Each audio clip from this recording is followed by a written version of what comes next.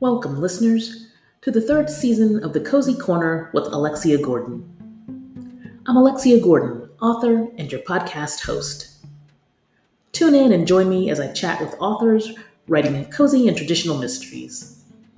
You won't find explicit violence, sex, or gore. You will find intricate plots, engaging characters, and brilliant writing. Thanks for listening.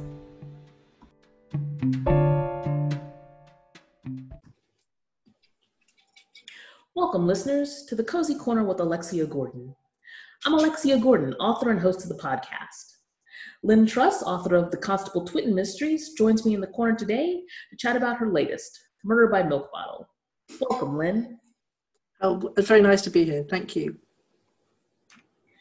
Murder by Milk Bottle is your third Constable Twitten mystery. Would you tell us about the constable and his colleagues and what they're up to? Okay, yeah. The series is set in Brighton on the south coast of England in 1957. Very specific date, and I sort of researched that date very thoroughly. And there are four main characters, really. It did come out of a radio comedy that I wrote about them all, and but I felt as though I'd never developed and sort of delved them as much as I wanted to. So when it came to the idea of writing books, I was very excited. So Constable Twitten himself is 22. He's extremely bright. He knows a lot of long words and he knows a lot of deep concepts, but he's slightly on the scale, I think, really. He's slightly on the what do they call it? Asperger's or autistic spectrum disorder? Yeah, the spectrum. He's slightly on the spectrum, sorry. And anyway, he's come fresh and very keen into the police. He works for Inspector Steen, who has been one of these people who just is very lucky in life, always gets a lot of glory for not doing very much, and is actually not very bright, but is very much in charge at the police station.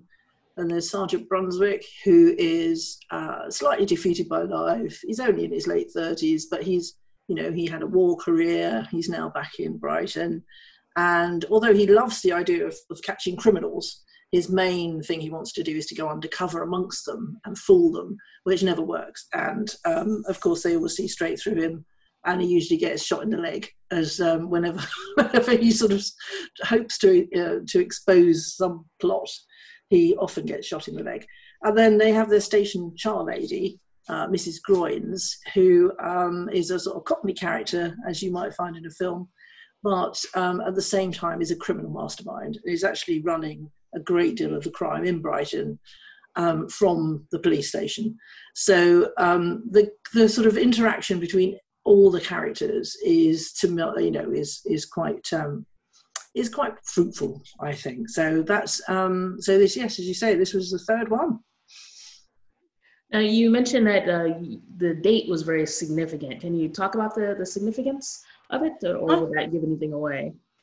Well, 1957, I sort of homed in on that, and I'm not quite sure why. I was born in 55, so I'm quite elderly. And 57, I don't remember exactly, but I do remember, I suppose, the late 50s in general. And it just seems to me like a sort of very good date in that it's, quite significantly after the war. There's no side of the 60s. It's a time when actually, for working class people in Britain, it was actually a very good time. There was massive, it was total employment. There were holidays. People went to the seaside as in family groups. There was a sort of joy, I think, in the 50s.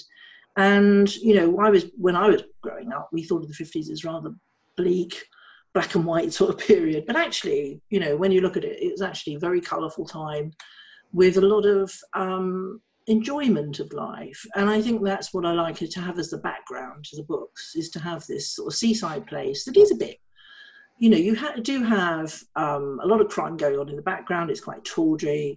But at the same time, there is, pleasure seeking going on, and that's a sort of rather nice background to have. And I love the language of that period. So it's very, it's great to research films and radio and all that to home in on the sort of language of that time. So, and for this book, say, I spent a lot of time going through archives and newspapers for actual stories of things that were happening around a bank holiday, a sort of national holiday at the beginning of August. And I did incorporate things that I found. You know, there were stories that I found that were in the newspapers. So I thought, well, yes, that gives me a plot, that gives me something. And at the same time, I know, it doesn't matter to anyone else, but I know that it's actually linked exactly to that time. So I really like that. And I'm moving the stories on. You know, you'll know all about this writing a series, that you do have to make a decision about how much you will allow time to pass between each story. Because in my case, I know that the relative ages of the characters, the fact that Twitten is very young, I can't move them forward a year at a time, because he will get to be, 28 in no time. And a 28-year-old who's always saying, "But sir," trying to get his voice heard, will be a bit creepy. It's better that he stays quite young. So I'm moving everything forward a month at a time.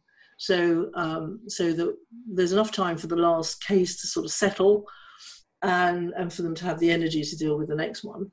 But their basic relationships to each other and their ages and so on stays more or less the same.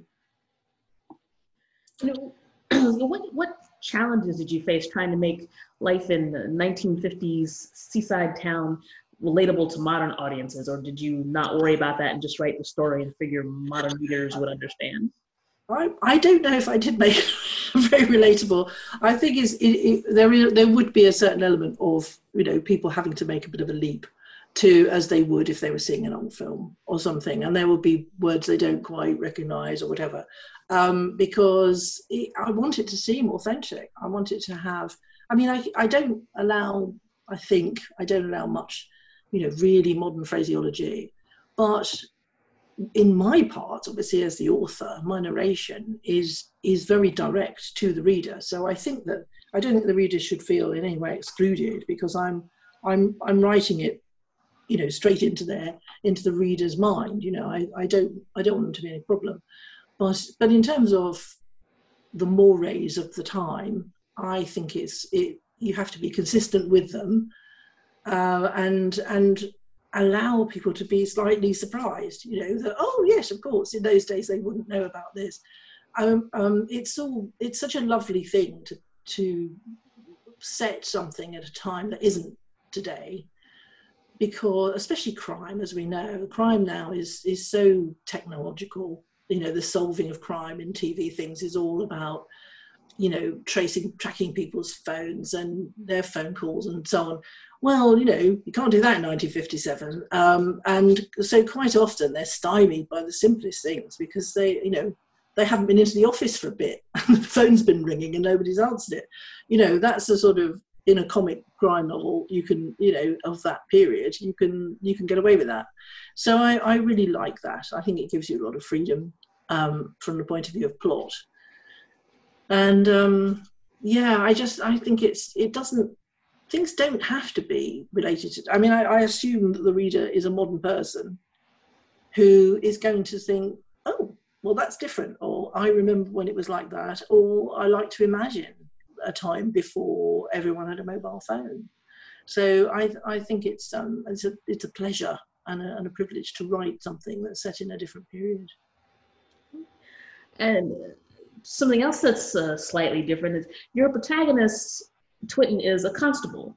Now, people like me who kind of feast on BritBox and Acorn are used to detective inspectors and detective chief inspectors taking the lead. Yes. But your inspector is actually, to steal a word from Katrina McPherson, kind of a numpty. So why did you choose to make your hero, and I am making air quotes when I say lowly, a lowly constable? Oh, well, it's just lovely because no one's listening to him, so he's not always right, to be honest. To be frank, he's just the cleverest person generally in the room. So it's very nice to identify with him and to know how he is thinking about things. But of course, the order of intelligence really goes up from the inspector. He's the sort of really the stupidest person in the room. Then the sergeant is sort of a bit more clever about crime. Twitten is really clever, but in an intellectual kind of way. And the person who really understands everything that's going on and is a super brain is the Char Lady. So it is a completely reverse of their status. So it goes in complete reverse order to their status, is who's the cleverest. And I find that quite delightful. And actually you do find that a lot in many comic sort of classics, like we have Dad's Army or something. The person in charge is often, he has loads of arrogance and possibly a class advantage. Steam sounds quite posh, but at the same time really doesn't know what's going on. And I think that's quite commonplace really in comedy, but as you say, not in crime, not so much perhaps in crime fiction. So that's rather lovely to have. In all the books, I think so far, Twitten has come closest to sorting things out, but there are always key moments when he talks to Mrs. Groynes, and Mrs. Groynes says, but look at the method, look at the way this person was killed. That person might have a motive, he might be very clever and work that out, but that sort of person would not commit that kind of crime in that way, because she knows, because she is that, she is a criminal, and she knows. So it's rather lovely in a way that he's not omniscient. He just is intellectually precocious. In the book I've just written, which doesn't come out till next year, his research, he's been doing some research, and it all comes out, it's all shown, it all goes into the plot in a way, but no one wants to listen to him at all because they all find him so tedious. He's always trying to educate them. He's always saying, this is interesting, sir, and at that point they always switch off. So that, of course, is probably quite a British thing. People never want to listen to bright people. And I bet, if one wanted to go deeply psychological about it, I'm sure it goes back to my childhood of being someone who was always saying, oh, this is interesting, and no one wanting me to talk about it. I think that happens in America too. I can think of several people that are always kind of showing how smart they are, and you really just kind of want to push them down a flight of stairs. Which you don't do, because that would lead you to jail, but you think about it. The thing to do with him, though, is to keep him endearing, which I really hope I've done with Twitten. I think he's flawed enough, and he suffers enough, really, that I think we can identify with him and care about him. I know my editor loves Twitten. She's good for Twitten. we sort of care about him. I'll confess, Mrs. Groynes was my favorite character. Oh, I'm glad. I'm very glad. Speaking of Twitten and Groynes, you do have a very quirky bunch of characters, and you put them in some very comic situations. So is it fair to describe Murder by Milk Bottle and the other books in the series as farce or satire? Yeah, well, not satire really, I don't think, but definitely farce, yes. There's a farcical structure. Sometimes people ask me to talk about writing, and I realise after a while that what I'm describing really is farce, because I always say, everything how the way I write these books is often just at the first 2 or 3 or 4 chapters are pure invention, coming up with more and more and more hairs, setting various hairs running with the intention of gradually folding all these sort of different strands together until you reach a dramatic and funny, hopefully, conclusion. And that isn't how all books are. It actually isn't how all books are written, not even crime novels. But it's become my methodology, and it's become something I love to see in other people's work and on television and so on. That that every single strand of this is there for a reason. And I often, as I start writing, I don't know what the reason is, and I enjoy not knowing what the reason is. But I will make a good reason for it by the end and bring everything together. But that really is a definition of farce. And so I think it has to be said they are farcical. There is always a pretty big climax with everything coming together and a riot or something. There's something quite big happens towards the end that brings every strand together. So yeah, I would definitely accept farce as a description. And I have to ask, where did the name Peregrine Wilberforce come from? I don't know. Well, Peregrine is such a, is a very unusual name. I mean, and is it? I'm not sure if it's P.G. Wodehouse's first name. Is it Peregrine? I'm not sure now. Now I say it. Perhaps it isn't. But anyway, Peregrine is just sort of very, very posh name. And Wilberforce, I just thought it shows that his parents are, are sort of no history and are, I don't know, have sort of nice values. So they've given him that name. There's no family connection to Wilberforce, I don't think. But I just like I like people to have slightly comic but significant sort of middle names. But no one, only one person ever calls him Peregrine. Everyone else calls him Twitten. Twitten, incidentally, is the word for in Brighton. When I started the whole thing, I used Brighton-centric names. So there is a Steam in Brighton. Brighton's the centre of Brighton, by the pier, is a form. What do you call it? A sort of a topological place called the Steam, and it was probably the Stone or something years ago. And it's just so people who live in Brighton will say, well, I'll see you at the Steam. Brunswick comes from the fact that the House of Hanover, is a sort of thing in the history of Brighton, that the Prince Regent built the pavilion, and Carolina Brunswick was a Hanoverian consort, and so lots of Brunswick names around. And Twitten is an alleyway. It's the local name for an alley in Sussex. Around the country, they all have different names, but if you had an alley by the church, it would be the Church Twitten. Is that? And groins, of course, are in the sea and are very treacherous. So you do have signs saying "Beware of the groins." So that's why Mrs. Groins got her name. And how did you settle on milk bottles as a murder weapon? Well, this was in the research last year. In the papers, I just was starting to get quite fascinated by the amount of milk marketing that was going on in 1957. There was a famous slogan in Britain that was coined in 1957, which was "Drink a pint of milk a day," and it was "Drink a pint of milk a day," and it was very modern and striking. And it really caught on, and it ran for years. Drink a pint of milk a day. It was but when I started, I couldn't help noticing there were all these beauty contests that were connected to dairy, the dairy industry. There had been a dairy festival in Brighton with floats that went on for miles, and cows and loads. And milk marketing was this massive thing that was going on. And there was someone called the Milk Girl. There was someone who was called the Milk Girl, who I think people did know her real name, but she was known as the Milk Girl. And she was on posters, she was on TV, on advertisements, and she would go and open things, open milk bars, open beauty contests and so on. So it all started to come together that milk was was definitely going to become a theme. So I didn't know, I think, as I started, that I was going to have people killed with milk bottles, but it happened, as you know, in the first chapter. So it quickly came upon me that was what was going to happen, that someone was going to be killed with milk bottles, and the murder would in some way be connected to milk and this enormous amount of milk marketing that was going on.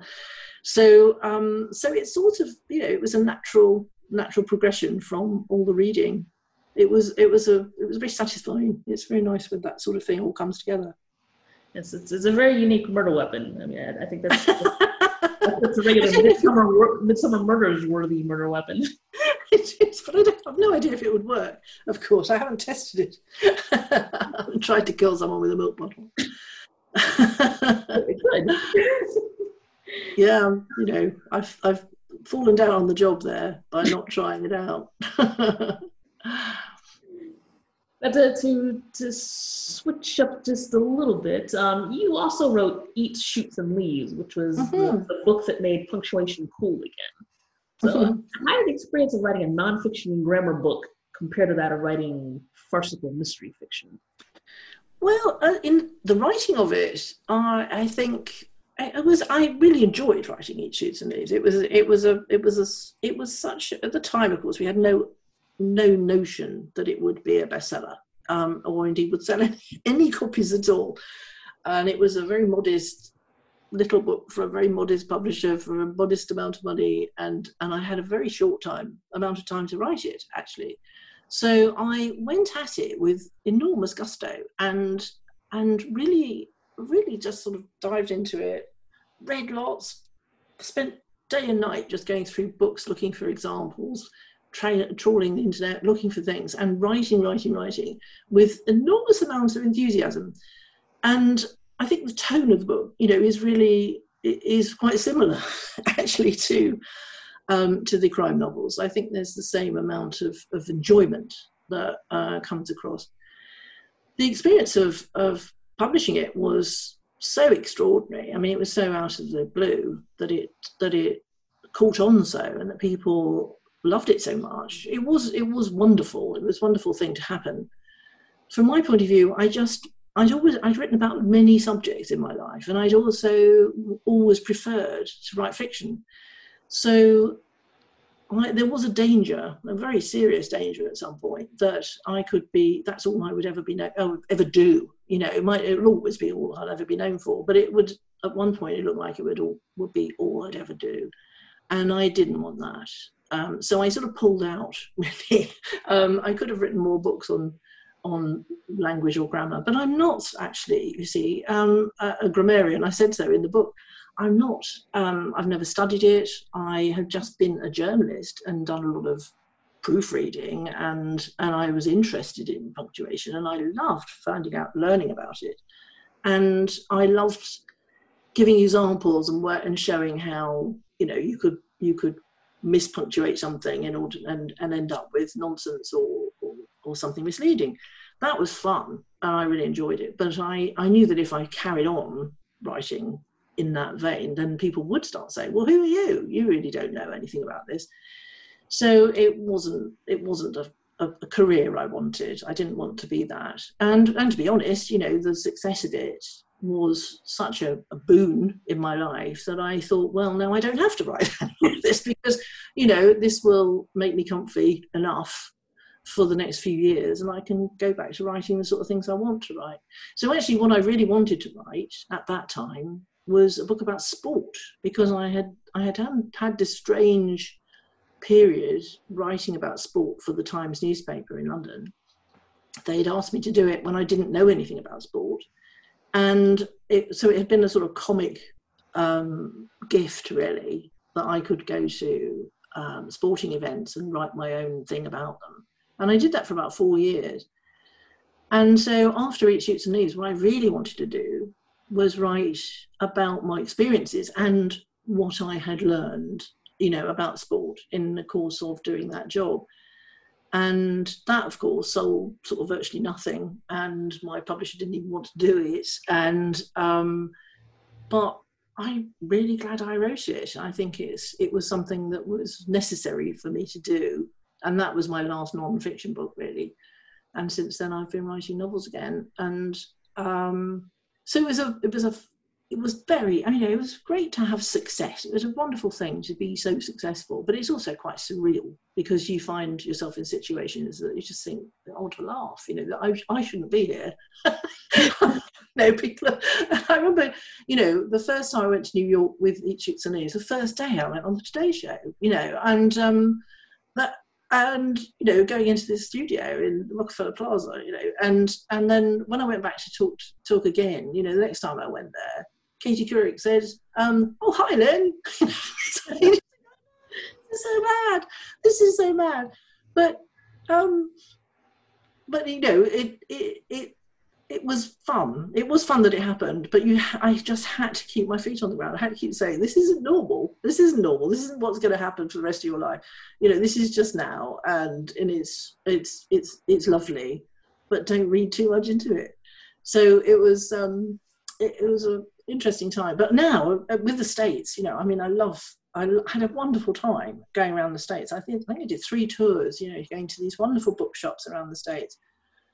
that's lovely, you know, and I'm always saying, oh, I've been there, you know, when they come up on TV or on news or something. Oh, I went there. I had a marvellous event there. You know, people were lovely. So I did enjoy that. But it was, as you probably know, I mean, it really is very strenuous doing all that as well. It takes it out of you. And now I sit at home a lot more. I'm at home a lot with my lovely dogs, and I just write my books. And I honestly, that's I'm very happy about that. I think that's more what I've always wanted to do. You also mentioned that you wrote radio comedies, radio plays. Yeah. What's that like? It's lovely. It's a great thing writing. I've never written television, and I don't know whether I don't know if I'd like the world of it, you know, and how you know, I don't know. I've never done it, but radio is sort of, it's so much smaller, you know, in every way, and it's absolutely lovely to write, because if you want people to read when you're reading I like the idea that people can hear your words in their heads, really. I know some people read without hearing words, but I don't. I'm a very audio sort of person, or oral, you know. So when I'm reading, I do hear the rhythms, and I hear the sounds of the words and the shapes of the words and the rhythms. And I really, so when you write for radio, that comes very high on the list, really, is how to write dialogue and stuff that with the right sort of rhythms and so on. So and then you turn it over to actors and a director and so on. And so for the Steen series that we did years ago, I mean, I knew those actors terribly well by the end, and you just know what you can write that they will do well and what they'll enjoy doing.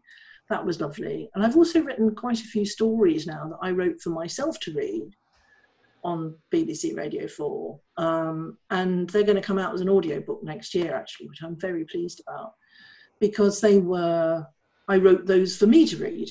And knowing my own limitations, you know, in that I can't read dialogue not very well or not very convincingly, I like a long sentence that has a sort of pathetic sort of ending or whatever, you know, those sorts of things, knowing your own style. So that was really lovely. I do love working for radio, but it's sort of the business of getting things commissioned is very Byzantine and stupid, and you have to put forward an idea through somebody, and they put it forward for somebody else, and then they might come back to you and ask for something else, and then they might say, oh, we've got rather a lot about that at the moment, so no. And you know, it's just it's quite unsatisfying. There's no sense. You can't have a career in radio at all, because every idea is judged against things that you have no control over. So you can't, you know, great experienced writers, great experienced radio makers are always starting from square one every time they put something in. And that's just demoralising after a bit. So I've sort of stopped recently. If someone came to me and asked me to do something, I might do it. But I don't want to generate ideas. And you know, as I say, you don't have any control over what will be accepted. With those stories, they did come to me and they asked me to write 10 stories as a block to do week after week. And I thought, well, that's hard. Actually coming up with 10 separate short stories set in the same place. And I invented the place and I invented the people, and I did find 10 themes that I really wanted to write stories. You know, these are like 12 minutes or something. So again, you have to choose a subject that will be, you can deal with satisfactorily in that time. So it will generally be, as most short stories are, a moment of revelation or a moment of clarity, something like that, in someone's life. And then, you know, we recorded all of those, and then they said, well, another 10 would be nice for the following year. And oh my Lord. So in the end, I did write 26 of these short stories. But, you know, and then they said, we'll have another 10. And at that point, I thought, well, no, I don't think I can do that again. I just can't do that again. It was an extraordinary amount of brain involved in doing it. But it was very flattering that they did ask for them. But so it was months of work and of course the pay was appalling. But there we are. That's we are used to that. Yes. But we're very lucky to have it here. I mean, in the States, you don't have so much, radio drama, do you? You don't have the sort of, the BBC takes care of that sort of thing, speech radio with stories and stuff to a degree, and that is very lovely to have it there. And I would miss it terribly, not to have it. So the closest thing we have is podcasts. There are some people creating dramas for podcasts. Well, that's great. But they're not on the radio really at all. No, but podcasts would be perfect for it. I've always wondered why, audiobooks do terribly well, don't they? Because people have such long journeys, and listening to a book is a wonderful way of passing the time, I think. And radio drama, similarly, is a lovely way to travel. My favourite thing is ever if someone has said, I was driving somewhere and I was listening to one of you. I wrote some monologues years ago that were for individual actors to do half-hour monologues. We had fantastic people. We had, really good actors do them. And, if anyone said, I was driving somewhere and I arrived before it finished, so I sat outside to listen to the end of, and that's sort of highest tribute you can get, really, if somebody sort of didn't think, that was quite good, and then just get out of the car. They actually sort of bothered to listen to the end. That's very nice. How does the approach to writing a story that's meant to be read aloud and heard by someone differ from the approach to writing something that's meant to be read on a page or a screen? That's a really good question. I think it's really important as well that you do think about what the listener experience is, because there is there are some things that are put on the radio are not suitable. They're not suitable because they are too writerly in some way. They rely a lot on, involved imagery or something. I think you do have to think about it being quite a direct medium. And so I think about it quite a lot. And also, sound, sound being an important part of it, the way that you want to, the cadences of sentences and so on should vary and so on. So yeah, it's more like music, really. You're thinking about it musically as well. And I used to teach a course with someone with radio, and what we used to start with was an exercise which actually I think people took it, didn't quite understand the point of this, so perhaps it wasn't a clever exercise after all. But we will put people in pairs and say, well, here's a feature of this house that we're all in. One person write a description of it, and one person stand in front of it and describe it to the microphone. And of course, well, the writerly one could be as brilliant as anything, but it's never as good. It's never as interesting to the listener as the person standing in front of the picture and describing it, even if they were doing it quite poorly. And there's something, that was a sort of lesson in what radio is about, really, in that it comes from the person. It doesn't come from the words. It's in the tone of voice. It's in the intention. It's in the immediacy of it. And so I think that's sort of, so you do have to think about it quite differently. And as I say, from my point of view, not having so much dialogue, because when I read dialogue, I don't really do it very well. So even when I wrote it, I would then rewrite to get rid of as much dialogue as possible and put it all into indirect speech, so that I could put over the sense, but without embodying a character, because I'm not an actor and I couldn't do it. But it's a really good question. I don't think I do know the actual answer, but I know what I like, and I think that we learn from doing it. But I do think that it is to do with that, the fact that you haven't got to overcome any barriers. The word on the page, there is a bit of a barrier. The person has to put some effort into reading. They don't have to put any effort into listening. Sure, they sort of put their earphones in or headphones on or it's there. It's in your head, you know. You don't have to, you don't have to worry about missing anything or having to go back to read it again or anything. It all goes in. So it's a great, I think doing what you're doing is absolutely lovely. I mean, I think it's, oh, sorry, that's my dog. A bit of immediacy you didn't need with the dog. But you know, it's a really good thing, I think, doing podcasts. Are your stories available on BBC4 now? Because I think you can actually stream that in the US. I don't think they are at the moment. They did repeat some not that long ago, which might mean they might be on something called Sounds, BBC Sounds.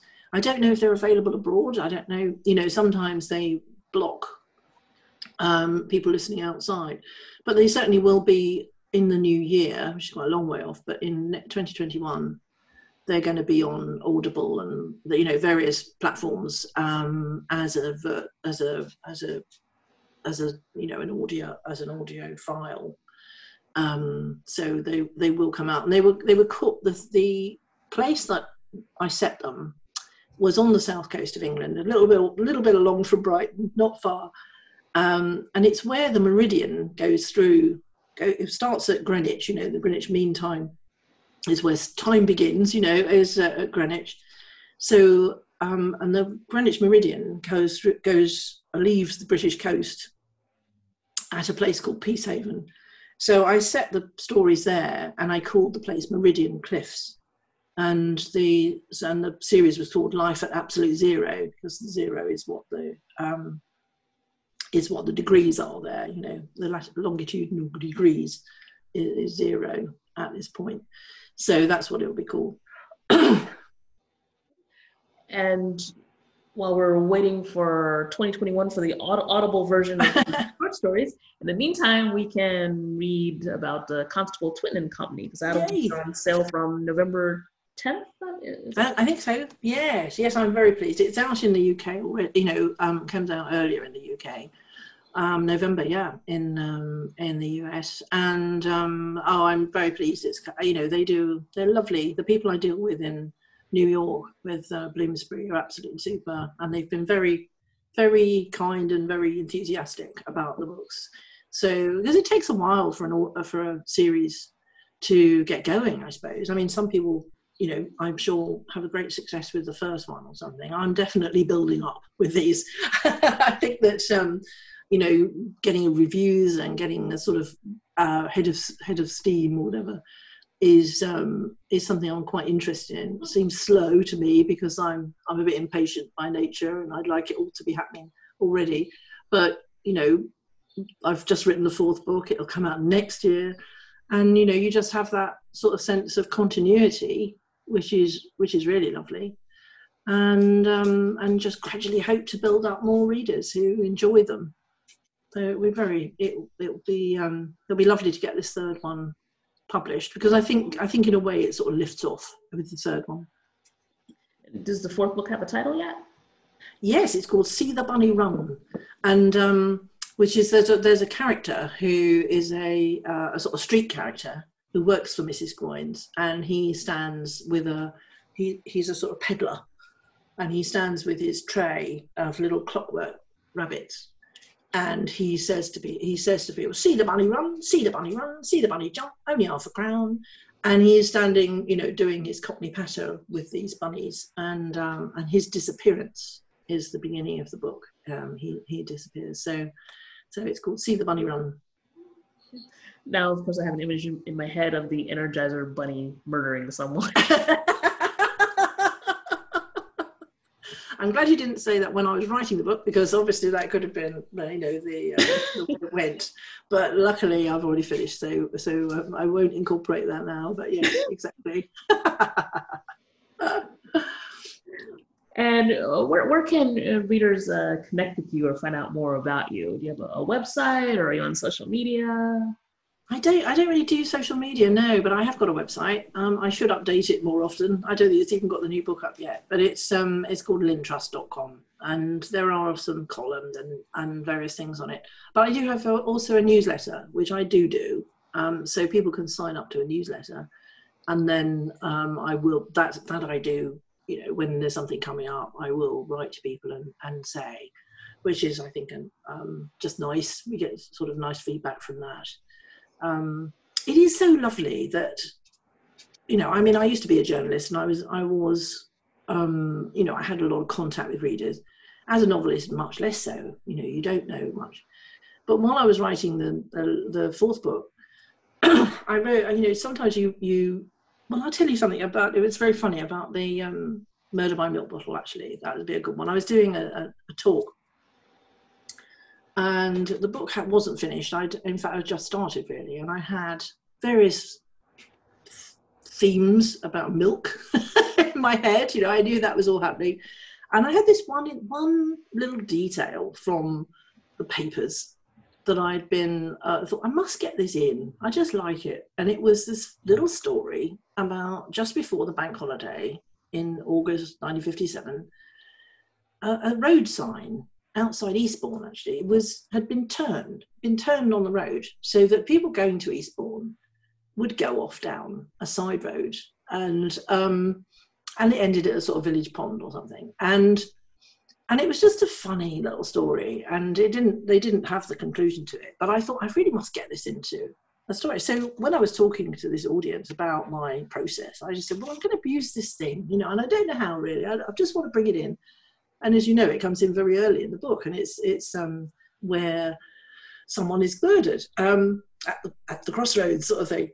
But so I told them this story about the sign that had been turned, and there was a general laugh, and it was nice. And then afterwards, a woman came up to me and said, that story you told about about the sign, the road sign, that was me, she said. And that was in 1952. So she was about 10 years older than me. And she said she and her friends had turned this road sign, and they got into lots of trouble, and it had been in the papers. And that is just gorgeous, isn't it? I mean, I just absolutely lovely. And when you do have contact with, people give you so much back, And I wrote a column in a sort of paper that's given away in a supermarket recently. It's a very, very good supermarket, does a very good paper. And I wrote about, in the fourth book, I have this system in shops, in old-fashioned shops. They had these cash delivery systems that would be, instead of everyone having a till in each department where they took the money and so on, they would put the money into a canister and shoot it across the room to someone behind a screen, who was the cashier.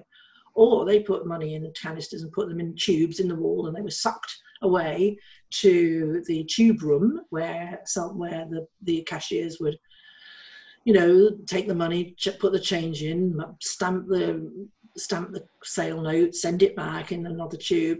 And so I was writing about how I was researching that. And I got a wonderful letter from an old lady who said, I worked in a shop in Liverpool, and it was my job to post these tubes back, these canisters back up the tubes. And that's just lovely. There's nothing nicer than thinking you've had that contact with someone, and it's been so creative, it's lovely.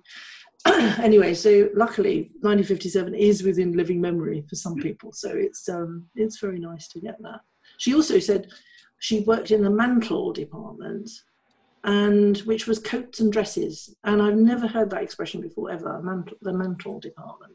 So I was able to put that in, with an explanation, with people say, what's that, in the book, because it's such a nice detail, from that time. Yes. Which I think dresses were called mantle. I went on a tour of Colonial Williamsburg, and so talk about all the old terms for dresses, and I think someone did mention that. Did they? Yeah. Oh, how interesting. But I didn't realize that they kept that all the way into the 1950s. Yeah. Yes. Yeah. No, it's lovely. So I do love that. So if I did social media, that might happen more, I suppose. But I'm quite shy of it.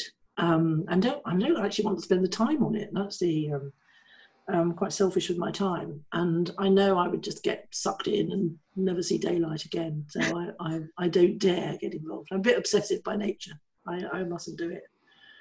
No, we would much rather have you writing radio stories and books stuff into the Twitter hole. So, how are you getting on? I mean, I'd love to know how you're getting on. Actually, I'm doing pretty well. I am trying to limit my social media time because it is dangerous. You can Mm-hmm. up in 2 hours have passed, and you're like, "Gee, how'd that happen?" Um, Yeah. so I'm trying to balance podcasting and writing and social media and my day job. So it's a bit of a juggling act, but I It's think a lot to do, a day job, and because how many? There are a few books now, aren't there? the fifth one came out this past March. Great. Well, that's really good. That's really good. Well done. Well done. That's really something. Excuse me, I'm just banging. Do you have any intention of writing full time, or do you want to carry on with the sort of doing both? Does that Uh, suit you? Both. I actually like my day job. I mean, it also pays Mm-hmm. well, but I actually like it on top of that. So I'm a civil servant. Mm-hmm. It's funny to say that civil service pays well, but Yeah. also a physician, so that's Mm-hmm. and actually it's I'm meeting some interesting things. Like I'm here in Newport at the Naval War College because of my day job, so that's an opportunity I wouldn't have gotten Mm-hmm. without the job. Yeah. So Mm. it's actually kind of exciting. So I'm not ready Yeah. to retire from that No. Well, you're young. When I look back at things I used to do, I can't believe how much I used to squeeze in. Deadlines, writing a book, deadline, writing a book. I had so much on, and I suppose, yes, now I am so content just sort of to be working on one thing at a time, really. I can't believe how much I used to squeeze in. Although 26 stories plus novels doesn't sound like one thing at a time. No, that was That's a lot of actually all work. overlapping. That's quite true. That was all overlapping. No, that's true. And recording them was hilarious. I would go into, we were doing it through a local production company in Brighton that has a very sort of rather dilapidated property, really. And I'm sort of sitting there, and you could, if it was raining, water would be sort of dripping to the studio, making a sort of noise, and we'd have to sort of cut around that, or sort of someone came in and put a bucket under it. It was just sort of, so it wasn't glamorous. And quite often, actually, my producer, who is British and lives in Wales, she would be actually in California in the winter. So we would have to record a time of day when we were both awake, which would be her first thing in the morning and my and before, everyone went home here. So it would be 5:30, 6 o'clock at night, when actually, you're quite tired. So I'd have to, and I always have a cough. Whenever anything important comes up, I develop a cough. So yeah, it was funny. It was hilarious. But anyway, lovely as well. Sorry about that. That's my dog. All right. What kind of dog? I've got 2 Norfolk Terriers, and they're gorgeous. And I'm just about, my dogs don't know this yet, I'm about to get a third. I'm going to get a puppy quite soon, which will cause such a lot of outrage, I'm sure, in this house. But I'm very excited about her. I think she's going to be gorgeous. But it'll be quite a big thing. A lot more barking. Yeah, there'll be a lot more barking. Yes, I know. Oh dear. But anyway, it's very nice. Well, thank you very much for joining me today, Lynn. And thank your dogs for joining us too. They won't be left out. Oh, sorry. But thank you very much. It's been very, very nice to talk to you. Thank you, and thank you to your listeners as well for listening. Yes, thank you, listeners, for tuning in to my chat with Lynne Truss, author of Murder by Milk Bottle, available November 10th in the US. You've been listening to The Cozy Corner with Alexia Gordon. Until next time, goodbye.